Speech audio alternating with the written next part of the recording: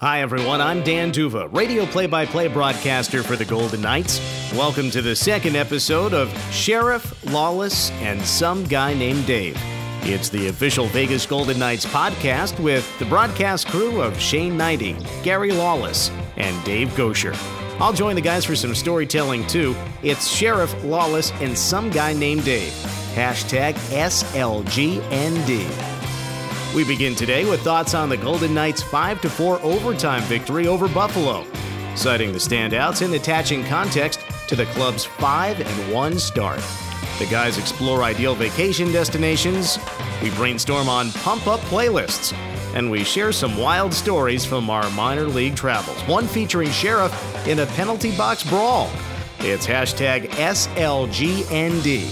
Sheriff, Lawless, and Some Guy Named Dave. And now, here's Dave. All right, Dan Duva, thanks very much. Sheriff, Lawless, and Some Guy Named Dave, brought to you by Foley Food and Wine. Bill and Carol Foley have created the Foley Food and Wine Society to celebrate three of the greatest passions: world-class wines, exceptional cuisine, and outstanding destinations. And as a member of this society, you'll have access to our entire portfolio of properties around the globe. The Foley Food and Wine Society offers an exclusive opportunity to join like-minded individuals who seek to experience the finer things in life. They look forward to hosting you during our next visit. All right, Dave Gosher, along with Shane Knighty and Gary Lawless, great to have you with us for our second podcast here. Hashtag SLGND. Break up the Golden Knights, 5-1. The first team in 100 years to start off as an expansion club at 5-1. Lawman, you remember the 1917 Montreal Canadiens. I saw that stat last night, and it kind of confused me for a second because, of course, the Canadiens were the St. Pats before they were the Canadiens, but that wasn't the NHL. It was something else. I think they probably played for the Allen Cup, not the Stanley Cup, although the St. Pats did win the Stanley Cup as well, so I was not around. Okay. I think that's a cheap shot for me, Gosher, but that shouldn't surprise Very anybody. hurtful. I'll tell you what, it was, they were up 4-1 last night, and my poor wife texted me and said, "Oh, they're going to win again, way to go." And I texted her back, I said, you jinxed them. And at 4-4, she was, beside herself, thinking that she had caused this issue. And then David Perron, of course, gets the goal. I guess Malcolm Subban was of real interest to me last night because the first goal kind of put him a little bit behind the eight ball, but he didn't give up. He didn't give up, and then he held them in. They got to 4-1, and then a lot went wrong that was out of his control after that. And a goalie can crumble in that situation, and he didn't. And my favorite thing about Marc-Andre Fleury is his compete. The stat I like about Marc-Andre Fleury the best is that he's third in active goaltenders in wins. And a win isn't a goalie stat, but Shane, you can talk to this. If your goalie isn't doing it for you, you're not getting that win. And Malcolm Subban, he channeled his inner Marc-Andre Fleury last night and stayed in that game and helped his team get the win. Never been a big believer of individual stats, maybe for obvious reasons. It's always about wins to me. That said, but some great points. And when you play in the National Hockey League, as a team, you have to learn to win different ways. It's not always going to be as easy. You get up. There's another team on the other side that's competing. And, that's a great point, Subban. How is he going to come back after an early goal? And I thought he settled in. I thought he made a great save at the beginning. And obviously, Buffalo's power play took over. The Golden Knights got themselves into penalty trouble. And talk about jinx, Gosher and I were talking earlier in the game. We're saying, well, the power play struggled, but the penalty kill, boy, they've been great. Came into the game killing 11 straight, and then they give up 3. But it's not scripted exact every game. The way they were able to fight back and to come in overtime for a young goaltender, a team that's still learning different ways, they found a way to win the game. And at the end of the night, that is really what it's about. That and then learning from your mistakes. Obviously, they want to stay out of the box. I thought they've been very disciplined, through the first 5 games. Last night got a little bit off track, and it came back to bite them as they had to go to extra time. But, another win here for this team and another big learning curve. And that's pretty much when you look at a season. These are instances you can look back on and take from the memory bank going forward. Okay, we need to learn to play this way in a game. You got to keep the stick down, that slash and call. We saw a bunch of them last night. Guys are going to have to start to adjust. But it's about learning and taking it, putting that forward into the next game. The hardest thing to get in an expansion draft is offense. You have to you got to scrape it together. And that's why they signed Vadim Shipachyov. To see if he could come and adjust to the NHL and provide offense. It's why they took Brendan Leipsic from the Toronto Maple Leafs, because he's a guy that had a ton of offense in junior, hadn't discovered it at the NHL level. I want to talk about Leipsic because, I think the sample size has to be larger for him, but what you're seeing in the offensive zone, he has the instincts, he has the stick, he has the vision. He's got the offensive side of the game. He gets caught on the wall in his own zone, and because he's small, he gets swallowed up. If they can figure out a way to help him, get better in his own zone, I think they may have found a player. Well, that's the biggest adjustment for any player, especially a young player. The jump to the NHL is learning the defensive zone. They have those offensive instincts. That's natural for him. He came out of junior. That's the easy part of the game. It's the other part. And also, when you have those instincts, it's a matter. Everything happens that half second quicker. So the plays need to go in. And we're seeing, you see some great plays. He's going to try some stuff. He's going to be one of those guys that's got a little bit longer of a leash here from the head coach to make mistakes, because you want to allow him to have that creativity in a game, but he certainly has the speed and you mentioned size, which is really not becoming much of an issue. He's going to have to find a way to adjust to make things happen. Johnny Gaudreau he's much bigger than him, and he adjusts. So there's things, and it's a big learning curve, but certainly you can see the speed, and the biggest thing is the work ethic is there.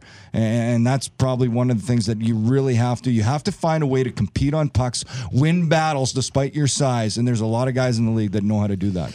When you look at how this team has started out, guys, and let's be honest, I don't know if any of us saw this coming. 5-1 right out of the gates. Now, they played some teams. Arizona's missed the playoff. Arizona's off to a terrible start. They got a couple of wins against them. But look, you have to...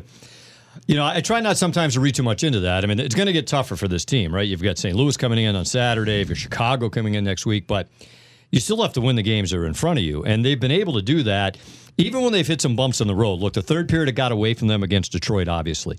But that next game against Boston, they were real good, and especially in the third period. It fell apart on them in the final 10 minutes of the game last night. I mean, that game's over. 4-1. We're kind of sitting there and thinking about, all right, who's going to, 3 stars, and they get themselves in some penalty trouble. They get outshot 19-6 in the third period.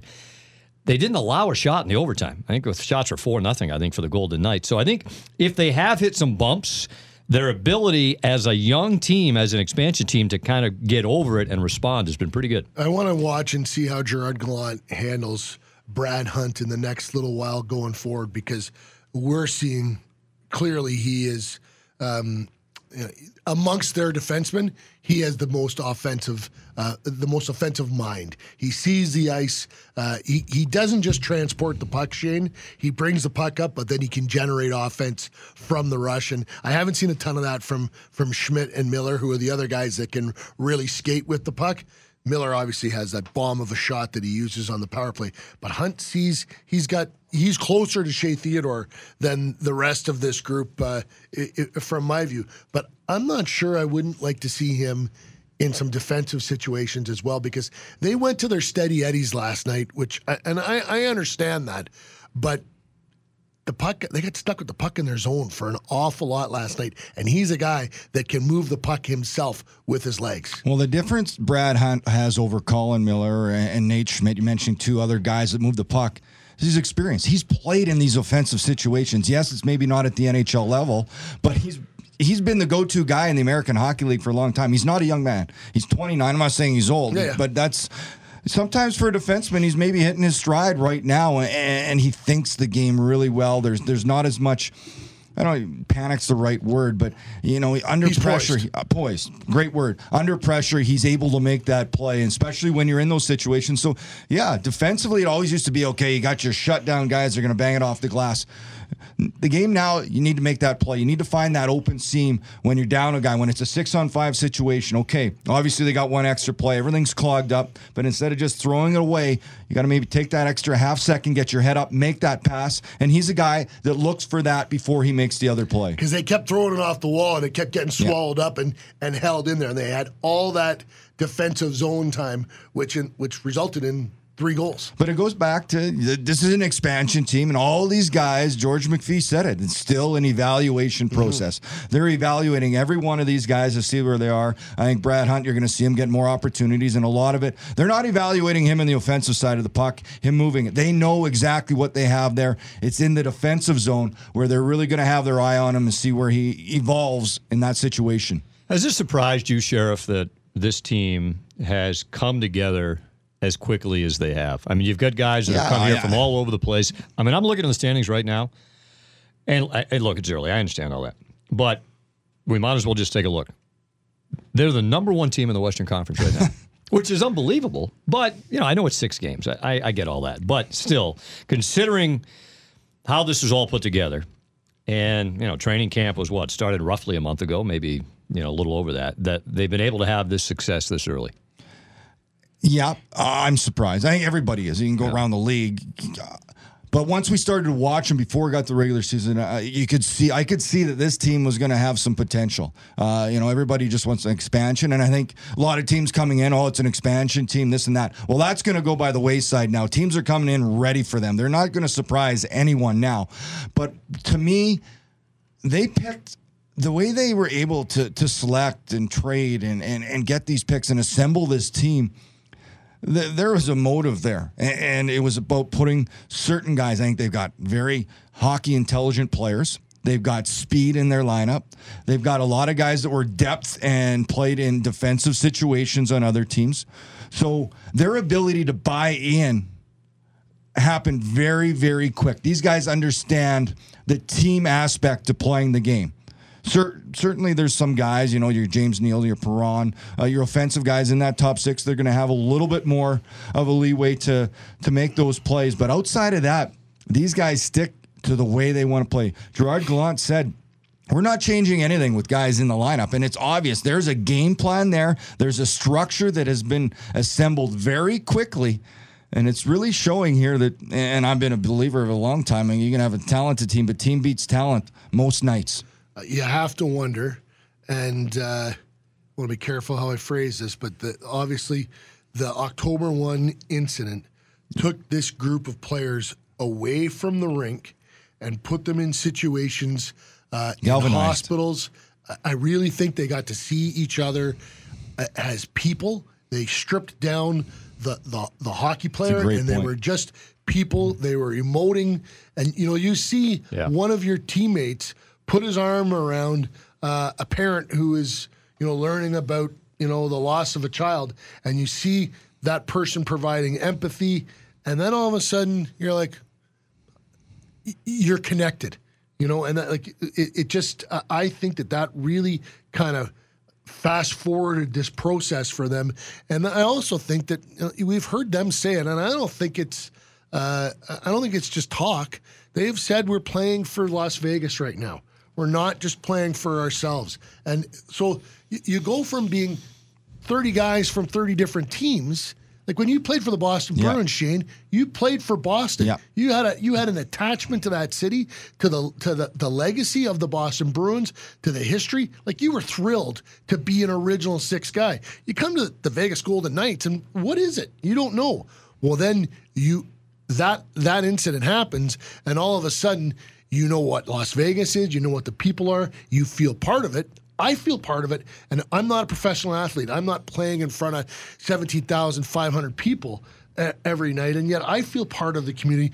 I think that really fast-forwarded this team concept. Really good point. It connected them to the community immediately, and that there was coming in, exactly. You didn't know what, and all of a sudden there's a sense of pride.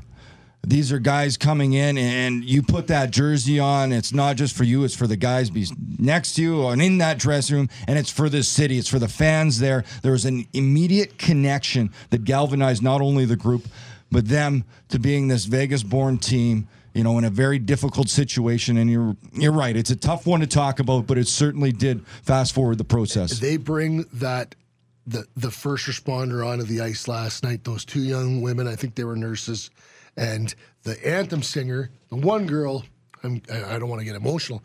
The one girl is shaking. Yeah. Because you know what's going through her mind. The other girl is gripping her hand and supporting her. And the anthem singer is sitting there and starts to cry, witnessing this, and can't start the song and the anthem. And the crowd is, picking up on it. You're a player standing there. You're not oblivious to that. Absolutely. I wasn't oblivious to it up top. And, we're getting ready for it. And not only that, if you go past it, the hug at the end of it, the anthem singer gave to the responder, all that stuff just sends chills. And, and it's going to take time. This isn't going to go away. This is a healing process for the city. And I think these guys and these players have really embraced being a part of it. And I think, guys, I think you kind of touched on this, Nige. It's a two-way street. Like, this forced, and the players did it willingly. I remember George McPhee said when they had that meeting that next day after everything happened on October the 2nd, that the guys stood up almost to a man and said, we want to help as much as we possibly can. And they did that. The two-way street part comes in. If you're a Vegas Golden Knights fan, or if you bought season tickets, or if you're planning on attending a game, and this is the first ever pro sports team in the city, okay, it's great we have a team, but now you see how much the players care about the community, and I think maybe even that forces you to care and support this team even more. These guys just made a conscious decision, and the organization made a decision. We are going to try to help as much as we possibly can. And if you're from the outside looking in, I think you look at this team and this franchise and say, you know what? That's the way it should be. It should be a two-way street. And I think it's been great to witness that under horrible circumstances. It's worked out where, look, obviously the 5 wins out of 6 games is great, but more importantly, it's given them, I think, people something to reach and grab onto, for a few hours a night. But from a player standpoint, it's thrown them and it's right into the forefront of the community, which has been great. It will be interesting. I'll probably get in trouble for talking about this, but American Thanksgiving, U.S. Thanksgiving, is that line, and the Toronto Star did this study a number of years ago, where if you're in the postseason on American Thanksgiving, you have a 90% chance of staying in the postseason. How far are we from U.S. Thanksgiving right now? Third Thursday in November, right? So that's we're about a month away. November 23rd. Yeah, we're about a month away. Yeah, so it'll be interesting to keep an eye on that. Now, St. Louis and Chicago rolling in here this weekend. Playoff steady teams. Yeah, could make things pretty interesting. But I think it'll be fascinating to see how the Golden Knights respond to that task. They're not oblivious. They know who they've played, and they know who's coming, and they're going to want to knock one of these guys, if both these guys, off. And it's interesting because a lot of teams, when they have homestands, and I've been part of it, there's more pressure at the start of the year to get off because it's always about, banking as many wins as you can early. Golden Knights have done a real nice job of it here, and coming to the end of this home stretch, a couple tough games coming up, but they can pick up a couple more. Boy, it really sets them up. They're going to have a tough road trip. We know that. But it certainly has been a tremendous start here from when you look at it at all angles. Here, the city, the standings, the league, and as mentioned, American Thanksgiving gets closer. Sheriff Lawless, some guy named Dave, in our podcast here from Vegas, and it's brought to you by Rock Creek Cattle Company. It's a hidden gem located in the heart of Montana. This working cattle ranch sits on 28,000 acres of land and has a little something for everyone, including a world-class golf course, fly fishing, hunting, horseback riding, and more. Escape the bright lights and discover Big Sky, Montana. Exclusive memberships and real estate opportunities are available. For more information right now, go to rockcreekcattlecompany.com. Lawman? They got a great bar there that overlooks... Shocking, comes back to the sauce. We had a great day. We did some of our group went up in a helicopter. Some did some skeet shooting. Some of us did some world-class fly fishing and landed monster trout, a 4-inch trout.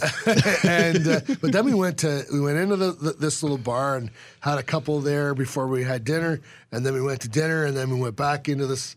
And it was like a clubhouse. It had that great feeling.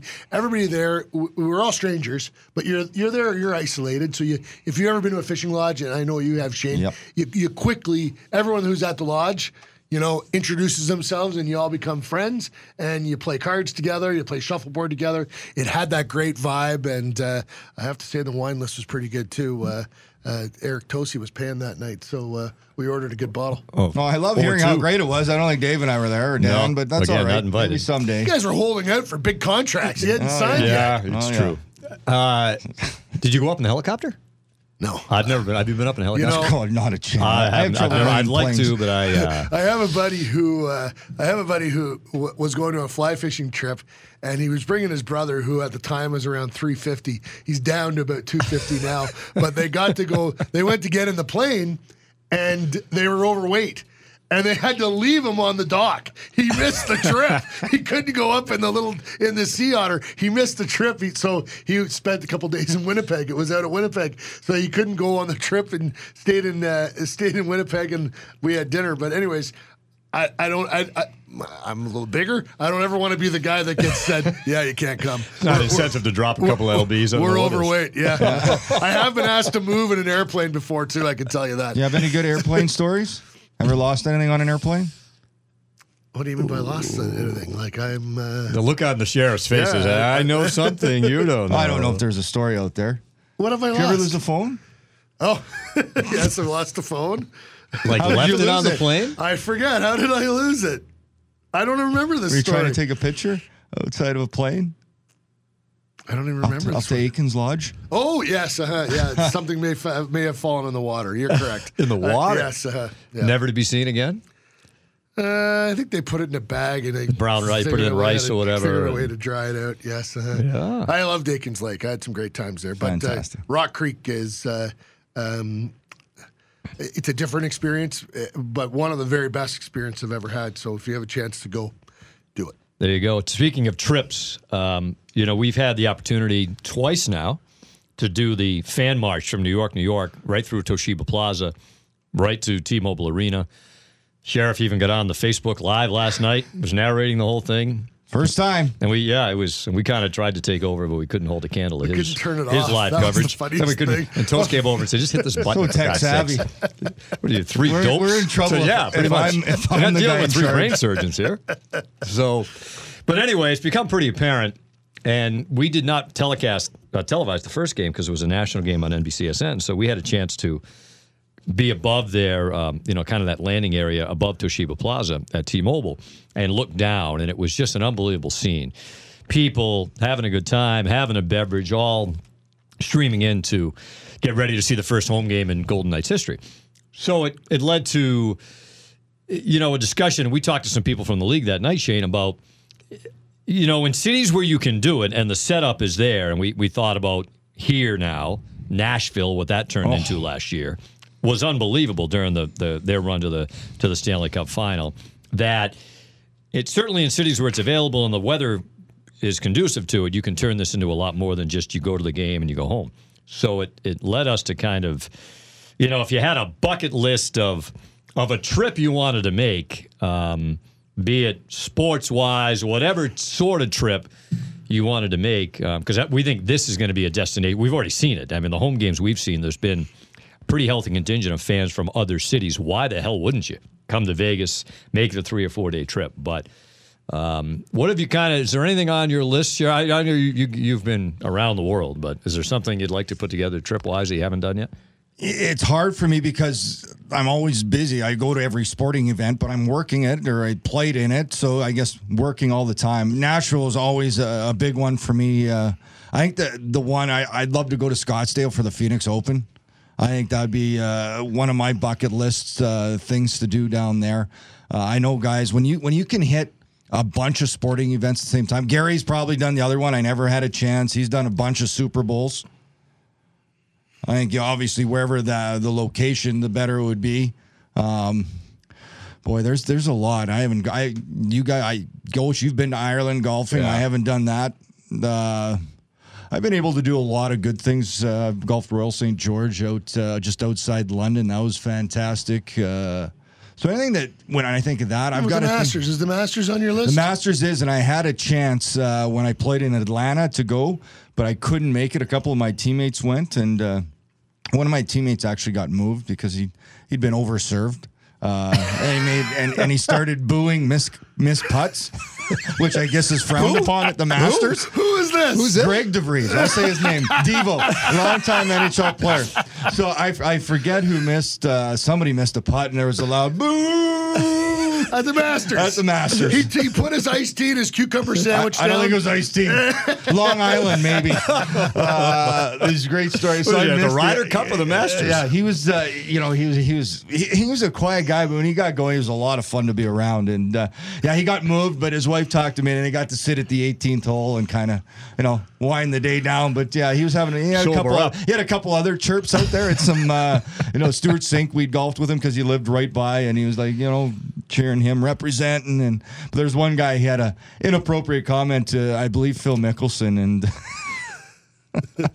at the Masters. About his physique. So that and the booing, I think, got him. But that was a long time ago. I was credentialed to go to the Masters in 2011. I was working in Winnipeg at the time, and they, at the same time, the story of the Jets potentially returning to the city was breaking, and I was covering that story. And literally, I'm packing my bags on the Saturday, and the phone rings, and it's my boss, and he's like, "Yeah, I got some bad news." I said, "What's that?" He goes, I was just talking to the publisher and mentioning how you were leaving for Augusta today, and he looked at me like I had three heads. He said, "This guy's leading the coverage of our story about potentially the biggest sports story in the history of the city, and you're going to let him go cover a golf tournament?" So I got scrubbed, and sure enough, very shortly later, the Jets did return, and that was a fascinating story and fun to cover. I think that I would love to go and do some things in Europe. I haven't I've been to Russia and I've been to Germany, but I haven't been to. My mom's Italian, my dad's Irish. I'd like to do that. I'd like to combo those together. And shockingly, it wouldn't be about sports for me. It would be about food and wine in Italy. And I'd like to go to every pub. You can include that with sports. Yeah, True. That would Go be to a my soccer plan match. would be. Cycle from place to place. I got friends that do the Italian wine tour. They bike, and it's a bike trip, and it's fantastic. Yeah, they do have those electric bikes now too, right? Where you pedal for a little while, and then it's basically a moped. And I'd look great on a Vespa. I could do it on a Vespa. You could do it on a Vespa. Yes, yeah. And then I'd like to go to Ireland and visit a million pubs. I think that'd be great. It's, for me, you mentioned Nides. Like, I'm fortunate enough I've been able to play some golf. I was just, almost 2 months ago I was over there. It was 2 months ago. I was in Ireland on a golf. So that to me, it revolves around, like, probably a couple of things I'm most passionate about, which are sports and music. Pretty limited here. I mean, once you get past that, that's about what we're not complicated people. You know what I mean? So, a buddy of mine and I went to Ireland on a golf trip 2 months ago. We played 5 rounds in 7 days. It was great. Like I would encourage anybody, if you get the opportunity, to do it. And I will say, you don't go there for the weather, right? It can be crap. We took the overnight flight from Boston and landed in Shannon on the West Coast and drove up to Ballybunion and played golf in 55-mile-an-hour winds. And you had all you could do to keep the ball in play. But what are you going to do? When you're on a trip like that, it's not like you're going to come back in 2 weeks. You're there, and you've got to – that's part of the Irish golf experience. So I go there for the golf and the pubs, which you can't walk 3 blocks without hitting one, and the people, just the culture. And I think you guys would love it. I really do. I think it's a phenomenal trip. But to me, the other things I'd like to do, the Masters is on my list. The lockout in 12-13, if they had – scrubbed the whole year, I was going to go April of 13 to the Masters, but they ended up salvaging it.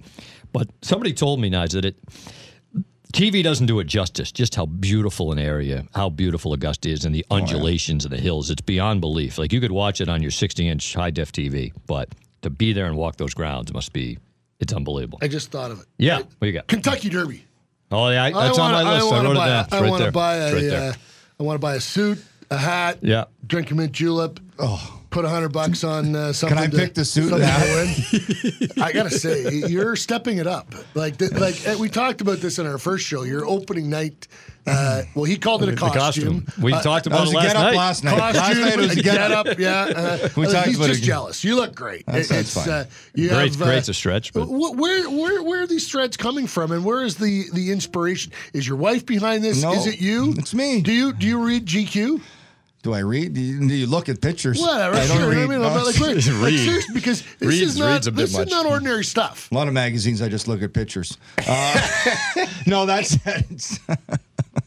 No, I got a guy from Montreal. Actually, funny thing is he's in town today, so when we're done this, I'm going to stop by. But you get a whole bunch. He helps out.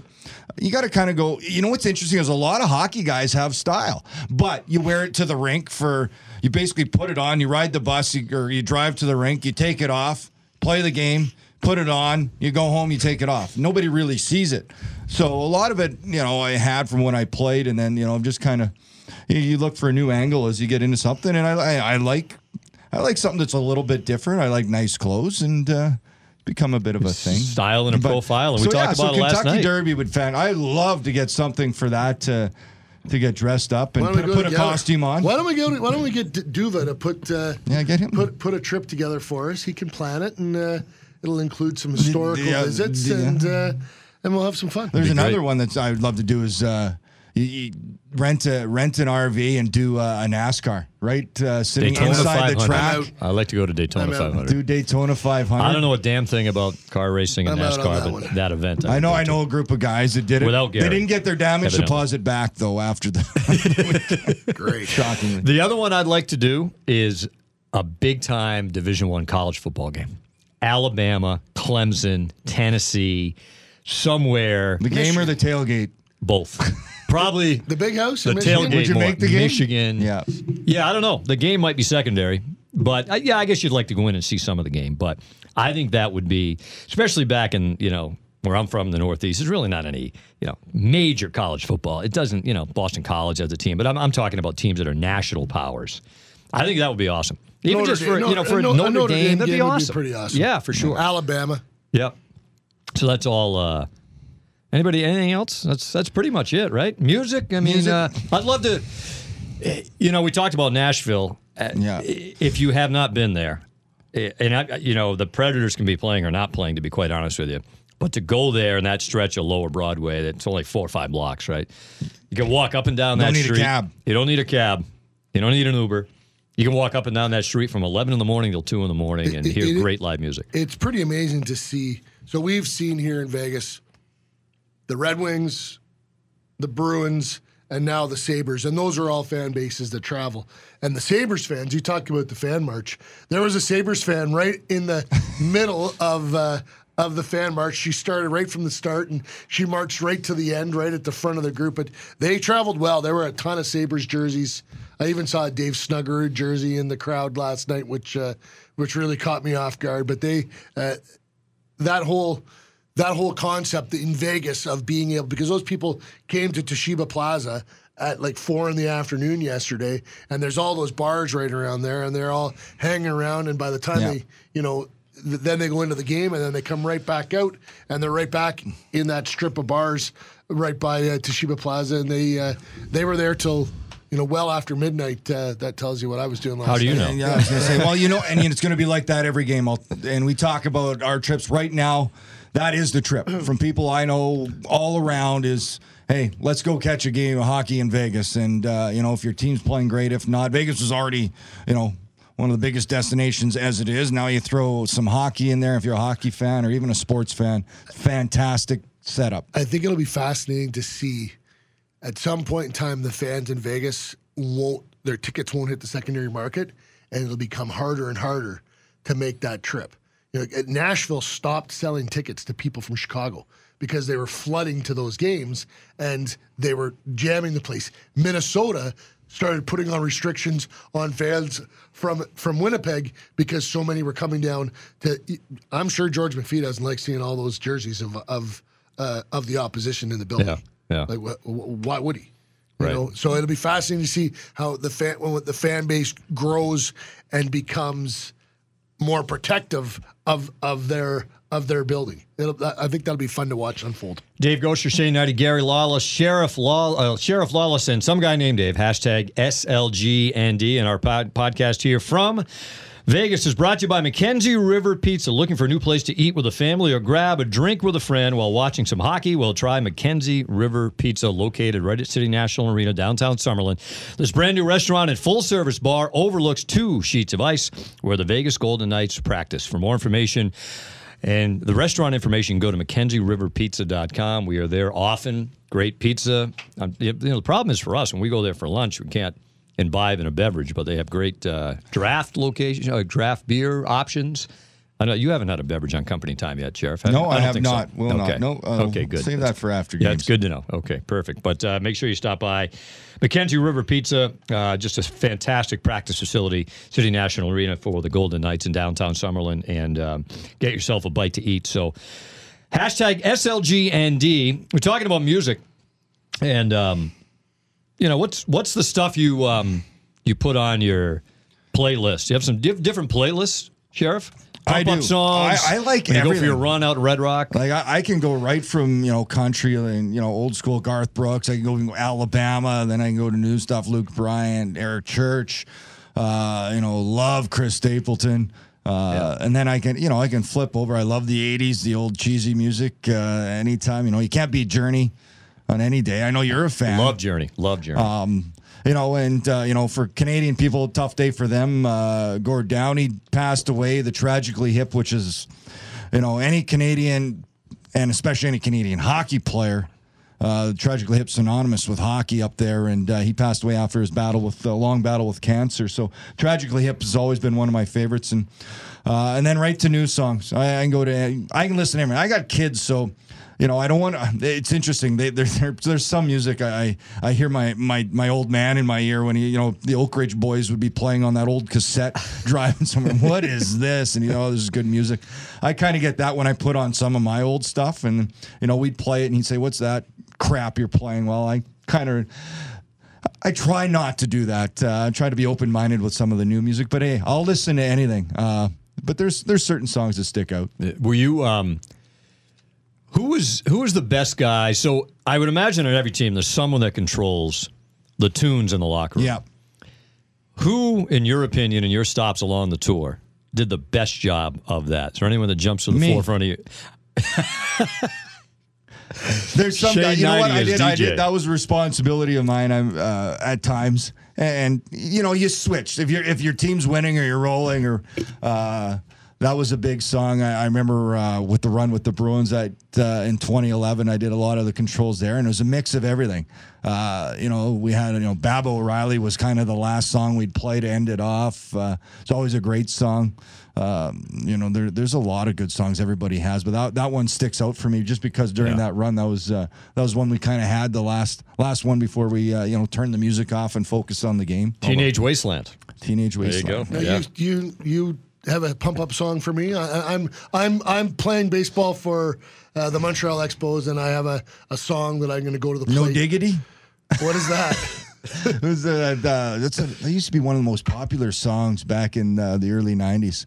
Or how about Notorious B.I.G.? One of his songs. There you go. Okay. Montreal Hypnotize, Expos, juicy. By the way, that's a throwback. I was an Expos fan. Yeah, there you go. Kind of basically, baseball lost me when after '94 when they had the strike and it looked like the Blue Jays '84 the Blue Jays were going to win, and then they folded shortly after that. That was kind of the end of baseball for me. And although I liked the Red Sox, so when they got going again, I did watch those World Series. So yeah. What's your pump up song? All right, so I know. I know what mine was. Mine was "Till I Collapse" by Eminem. That was my pump up when I do my last warm up before getting out there. Had that pumping in the headphones and Lawman. Probably Springsteen. I'm going down. I'm going down. Yeah. Really? Oh, you guys are gonna go right into the Springsteen stuff now. We can have Nige leave the room because he won't want to hear any of this. Mine would be "Badlands" by Bruce. You ever heard Did that he sing song? Piano Man? No, God. Kidding. Mine would be Badlands. My buddy and I back home, we've part of this whole trip thing was we've made a few trips to see Springsteen, but just because we're lucky because we know someone that can kind of help us on the ticket side of things. So, but Badlands would be mine. But you know who I'm a big fan of? Foo Fighters. Dave Grohl, Foo Fighters. I saw them at Fenway Park I think 2 summers ago. And this was after Grohl. Remember, he fell off the stage and broke his leg? I think he was in Sweden. Yeah, and he sat in the stage. So they built this throne, really, out of surrounded by guitar necks. And I'd like to see them again, though. Fenway Park's a great place to see a concert, but where I was seated, we were that stage is in dead center field, almost near the center field wall.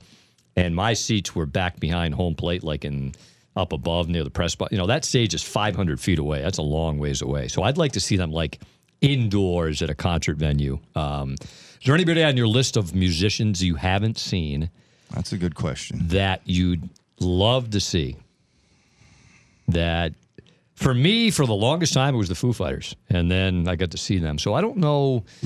I've been fortunate enough. I'm a big Beatles guy. Yeah. I've seen Paul McCartney a few times. I saw Tom Petty a couple times. I still can't believe he's gone. I saw Tom Petty. Yeah, I can't, But I've seen Bob Seger, big Bob Seger guy. That's one I haven't seen. I'd love to see Bob Seger sometime. We're talking back to destination. You're talking about in Europe. To go there and watch a concert, I was able in Paris at Stade de France watch U2 in front of 110,000 people. That was an impressive concert, to say the least. But you know what? I've been fortunate enough to see a lot of the people Zach Brown? I'd like to. I haven't seen Zach. You know what? There'd be a lot of country artists I need to see. Yeah. That would probably that would be on the list. Well, man, anyone that He's seen Springsteen. He's happy. Yep. I'd like to see Zach Brown. I'd like to see Seeger. Same as you guys. I think we're all pretty much. I think Seeger, if you're going to do it, pretty similar. Better be sooner than later. I don't know if he's going to be doing it too much longer. And I'm a huge Garth Brooks fan. He used to do he played here for years at the Wynn. I was part of Teammates for Kids, the foundation. He pairs up with all the major sports, and he used to do private concerts, but that led to an actual gig here where he played at the Wynn, and it wasn't just Garth Brooks songs. What he talked about was his inspirations. He's a tremendous entertainer, and he'd play James Taylor, he'd go back Merle Haggard, James Taylor, Bob Seger, all his influences to his music, and it was a fantastic show to watch. You got to see a little bit of everything, and then it would show how those influences transitioned into his songs.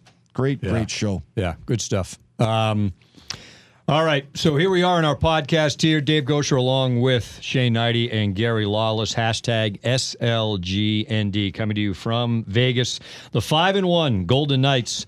Next up, they've got the St. Louis Blues coming up on Saturday night.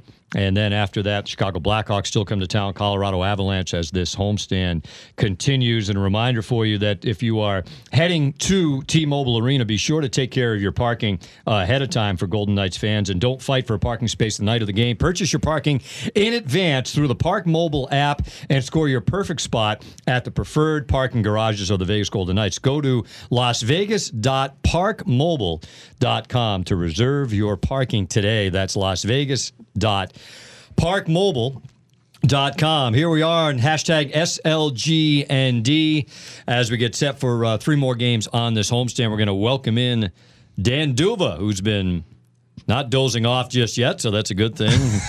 Running the board and taping this whole situation for us here today. Dan, what's shaking over there? Everything, well, thank goodness I have my coffee. No, I'm just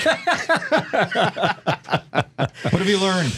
Well, you didn't learn anything. When you mentioned Springsteen, how did my ears not perk Well, up? I knew this would be right up your alley, and Nides' eyes would roll back in his head. That one, yes, I like definitely gets my attention. Yeah.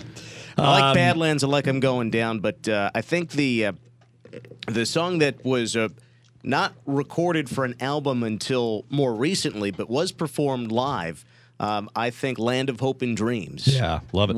Would be a really great pump-up song. And I could remember a few times hopping in the car and just that beginning. There's a lot of music leading up to the first lyrics in that song, and I've definitely hopped in the car needing a little bit of a boost and popped on that song, Land of Hope and Dreams. Do you know that song, Sheriff? No, I do not. Okay. That's a good one. Yeah, that's a good one. We'll get you the live version and the studio version. You could decide which one you like better. There is a song I used to listen to. You know what? I like a lot of Springsteen, obviously, Hometown and those things. But the one song, the newer one, was Waiting on a Sunny Day. And living in Canada during the winter, it was a great song to have. It was a pump-up song every day.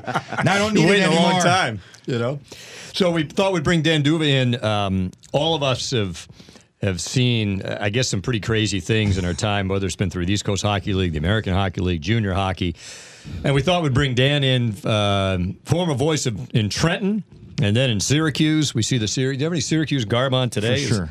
Is that that a Syracuse jacket? Oh, there. I couldn't see the... Absolutely. the Absolutely. Got the cord, Deuce. I couldn't see the yellow S there, so...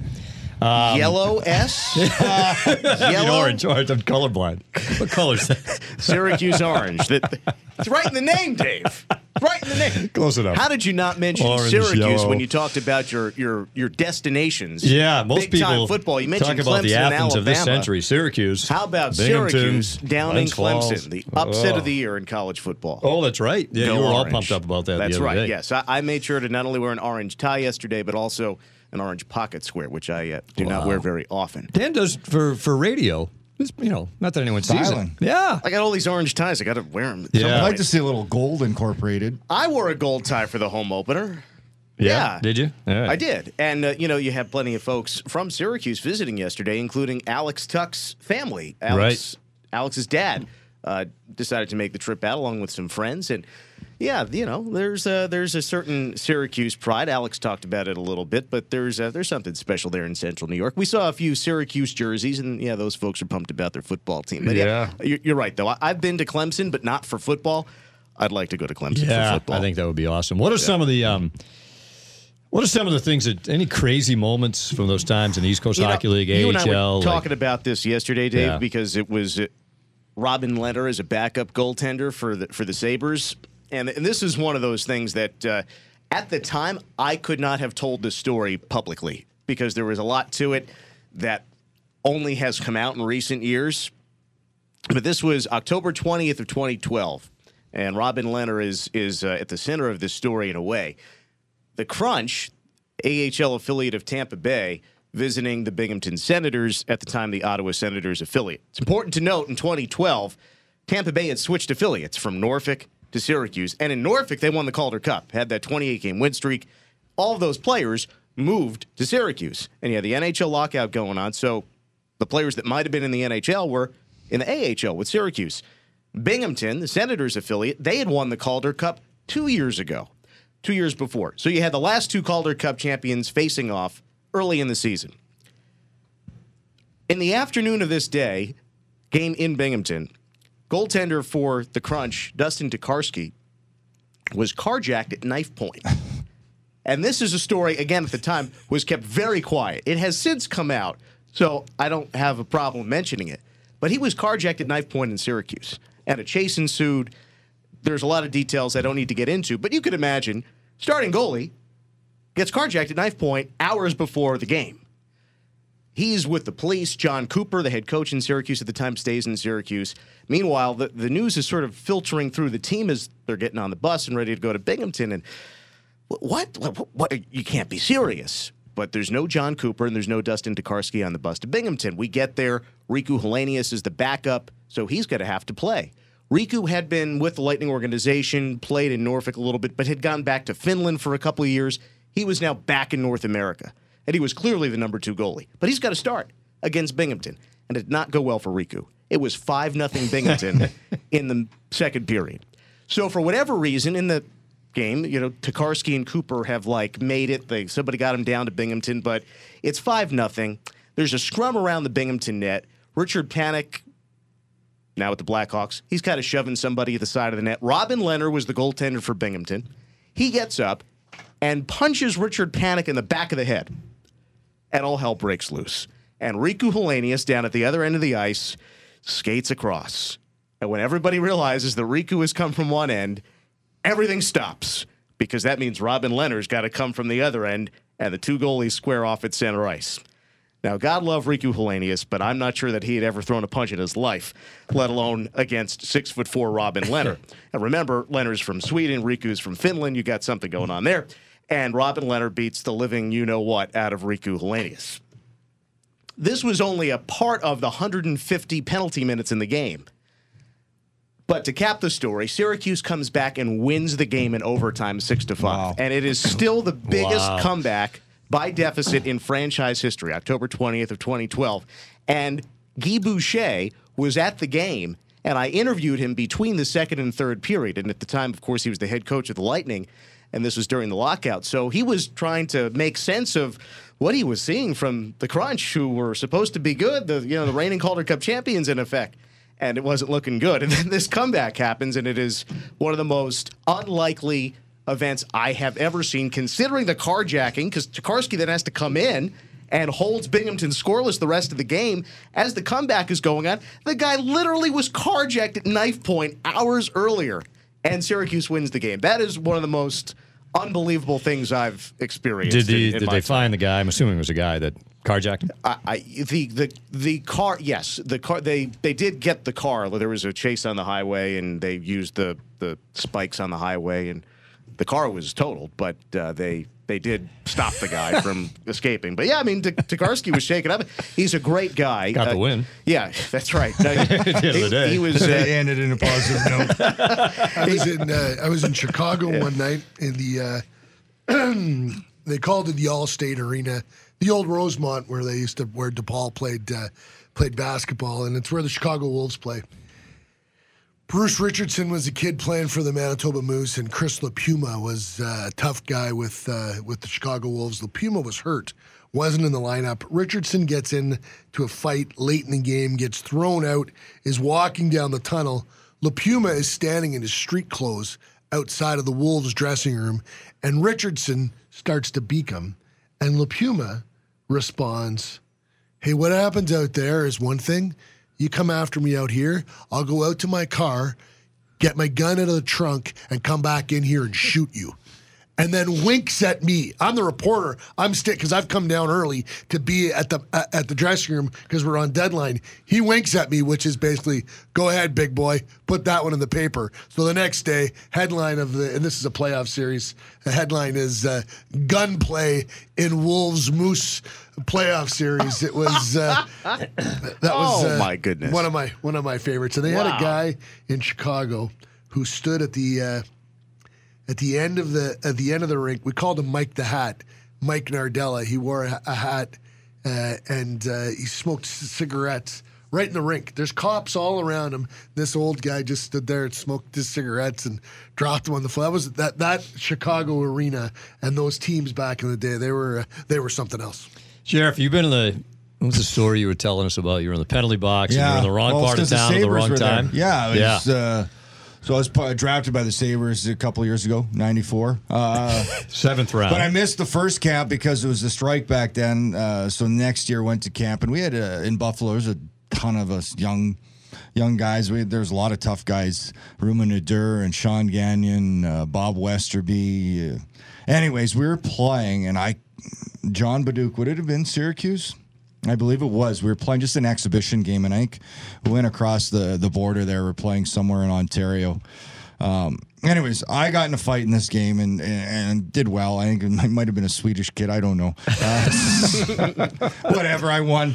That said, then Sean Gagnon fought John Baduch, who's legendary through a lot of leagues. I played against him in the Western Hockey League in Canada and whatever, and he's a little bit off the wall. And anyways, we're in the penalty box. Him and Gagnon are chirping, and I'm in there, and because they fought right after. And there's, back then, exhibition games were fight-filled. That's what it was about. A little bit of hockey played. Anyways, Baduch and them and then all of a sudden, we look, and he's starting. There's glass, tall glass between, us. Then you got the timekeepers. Then our side with tall glass. He's starting to climb over his. And I'm like, what's going on? And he gets over.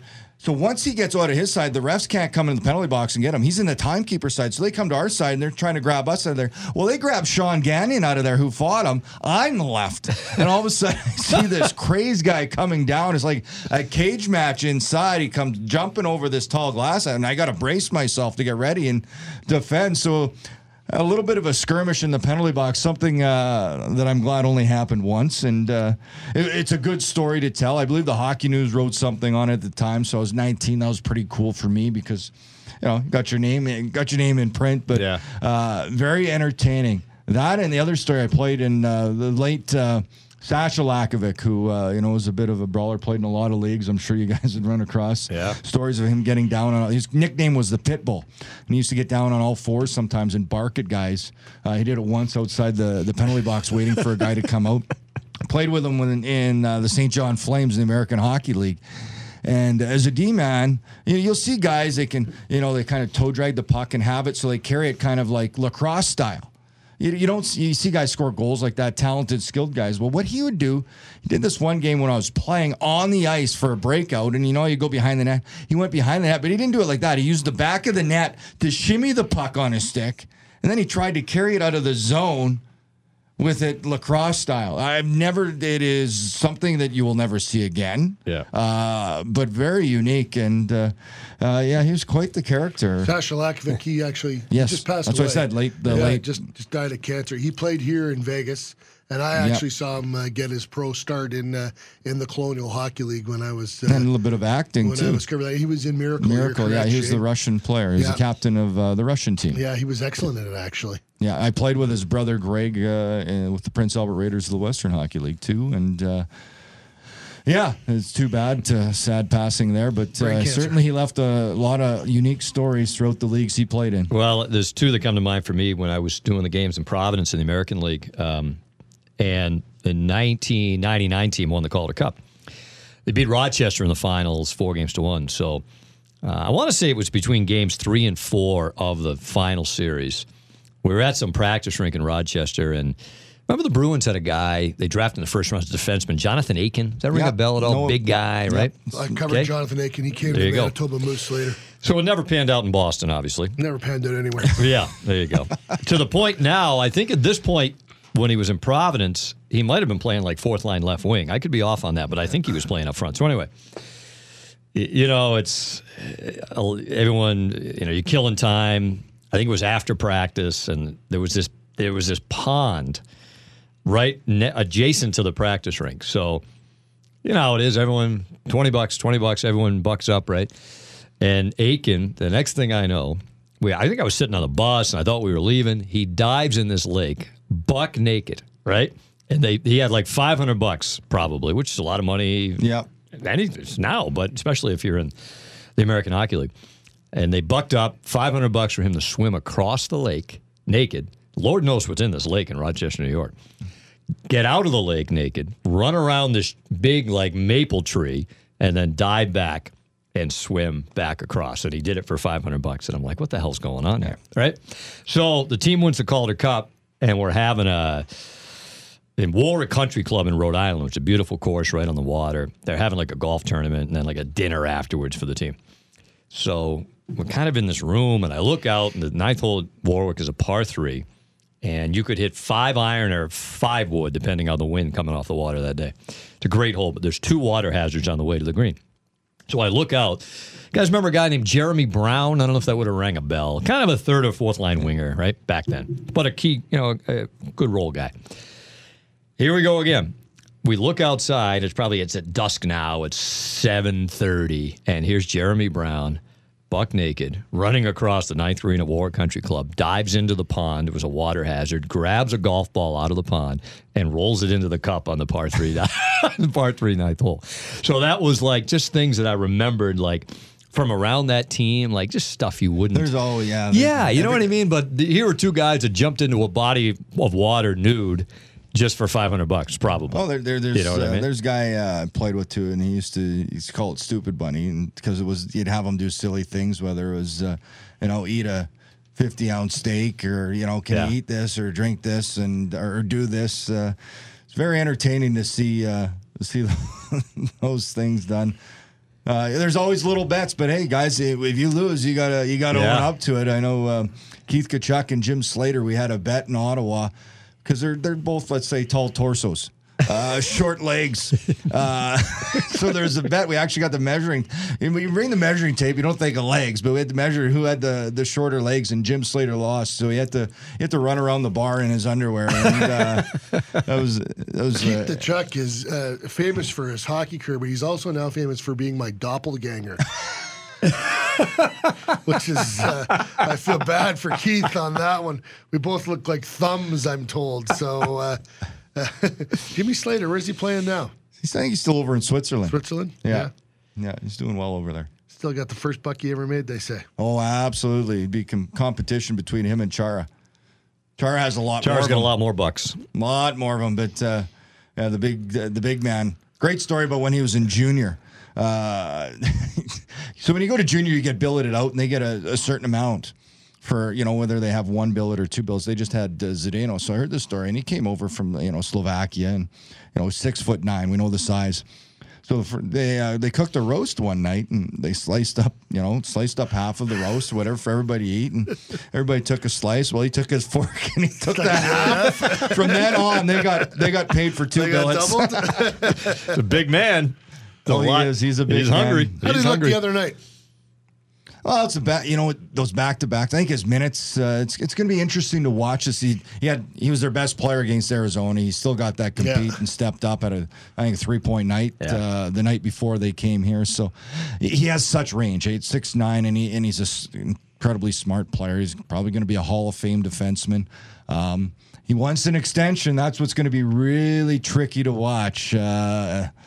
I don't know if it's going to happen. He's 40 years old. The economics of the league are such that we're watching. But Jagr just got a deal. We were watching Ryan O'Reilly play last night. Well, an extension is one thing. It just depends on the length of the extension. Yeah. If he wants 2 years, that's one thing. If he wants 3, that's another thing altogether. We were watching Ryan O'Reilly play last night, and he was fantastic. But coming into the game, he hadn't been very good. And, that really gets you wondering about he's a big guy that does a lot of good things, but is never a great skater. And the game is moving so fast. He's signed a 7-year, he's got 5 years left there, and massive dollars, an AAV of $7.5 million. So they're attached to him for 5 more years at $7.5 a year. They just gave Jack Eichel $80 million. It's 8 for 80. Yeah, it's. But he's only making $925 this year, I think. Yeah, That's. It was interesting hearing Jason Botterill, the GM of the Sabres, talk about that deal. He was at Terry Pagula's cottage. Yes. I'm sure it's a little quaint place. 1,200 square foot cottage up in the Adirondacks. But they were up there, and they're having some kind of a retreat. So they get up in the morning, and Pagula makes bacon and eggs for Botterill, and which he said that was surreal. And then in the afternoon, he signed. He gave Jack Eichel $80 million later in the day. So quite a day for Jason Botterill, who's. It'd be interesting to see how he does it there in Buffalo. That's they're in transition for sure, and they've got a real nice piece in Jack Eichel. Evander Kane becomes an unrestricted free agent at the end of this year. Do you hang on to him? Has he changed? Has he become the player that you want him to be? I've heard from what I heard is there's been a real good attempt, and they hope it's genuine. Hey, there's a mature process that takes place, right? And I think he's getting there, and come into the league as a young player. There's a lot of things you got to learn. They gave him $31.5 million when he was 21. Exactly. Yeah. And this is something that I think that we ignore all the time when we're talking about sports. That kind of money, you gave me that kind of money at that age, I wouldn't have any of it left, and I probably wouldn't be left. There'd probably be none of me left. So the fact that he's been able to, some of the stuff he's got involved in is, you wonder about that. But the fact that he's still no denying the talent, still glowing. He's a hell of a player. Can skate. Hey, one final reminder, be sure to check out all the hard-hitting action from the closest seats on the ice with VIP glass seat packages. You can enjoy exclusive seating in the first 3 rows while enjoying access to club lounges and all-inclusive food and beverages at each game. You'll also receive VIP parking in a Golden Knights jersey. For more information right now, go to VegasGoldenKnights.com. Dan Duva, we only have a couple of minutes. We'll defer to you here. What, if anything, did we screw up? Probably a lengthy list. I continue to be impressed by when citing numbers. Even if you kind of hint to our audience, you might not be 100% sure. I think you're just being humble because, for instance, Dave, like the 4 shots to none in the overtime, that's right on point. Now, so much happened in overtime. I don't even remember the 4 shots or the none, but somehow you did. So I'm very impressed. That's right here on the hard drive nicely once done. Again. Thank you. I did want to just. Since we were talking about John Biduk, Shane, that there's only one former hockey player whose number is in the War Memorial rafters in Syracuse, and it's John Biduk. And when he came to visit Syracuse 4 years ago, they did a story in the newspaper, and one of the things that he was asked about was the incident with you. And he actually was quoted as saying the following to Syracuse.com in the newspaper. He said, it was unfortunate because I knew Shane Knighty. Shane was kind of a buddy of mine. You go that far into the other box, you have to do something. It was kind of all a blur. It happened pretty fast. The other thing was, that was the first game his eventual wife, Wendy, ever saw him play. Oh, great. To hell of an impression. Oh, there. That is some great research right there. There you go. So that's pretty much all I've got. And No Diggity, Dr. Dre, and Backstreet. That was a good one. And that was good stuff. Another one, Gaudreau and Leipzig. We were talking about their heights. Indeed, 1 inch for Leipzig. He's 5'10", Gaudreau at 5'9". So very good stuff. Gaudreau's 5'9" on skates, maybe. He's small. And Leipzig. Yeah. According to the NHL. Yeah, 5'10" and 5'9". Yeah. That's all we can officially go by. So nicely done, guys. Very good stuff. Well, good stuff from everybody today. The Sheriff Lawless and Some Guy Named Dave podcast. Hashtag SLGND. As we said, the Golden Knights, terrific start. 5-1 with a couple of more home games. 3 more home games coming up on this homestand. St. Louis Blues, Chicago Blackhawks, and then Colorado Avalanche. Guys, enjoyed it. As always, right? We're going to do this again soon. I think we're told. I certainly hope so. I would hope so, yeah. So for Shane Knighty, for Gary Lawless, for Dan Duba, for Eric Tosi, I'm Dave Gosher. Thanks for tuning in, and we'll talk to you soon.